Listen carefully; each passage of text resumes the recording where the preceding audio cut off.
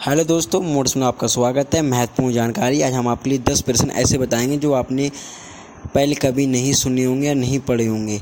चलिए, नंबर 1, भारत चीन की सीमा को निर्धारित करने वाली लाइन को क्या कहा जाता है? इसका आंसर होगा मैकमोहन लाइन।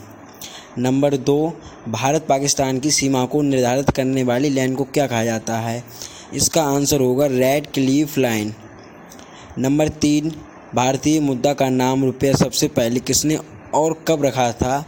इसका आंसर होगा 1541 में शेरशाह सूर्य ने।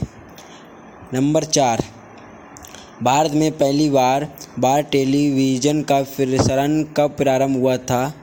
इसका आंसर होगा 15 सितंबर 1959 से आकाशवाणी के दिल्ली केंद्र से। नंबर 5, भारत में डाक विभाग में पिन कोड प्रणाली कब से प्रारंभ हुआ? इसका आंसर होगा 15 अगस्त 1972 से। नंबर 6, भारत के प्रथम कवि कौन थे? हरीश वाल्मीकि जी। नंबर 7, दुनिया का सबसे बड़ा महाकाव्य कौन सा है? इसका आंसर होगा महाभारत।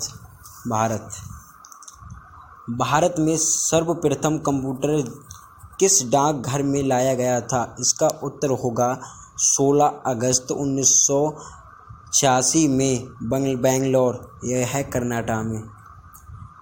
नंबर 8, भारत में प्रथम समाचार पत्र कौन सा है और कब प्रकाशित किया गया?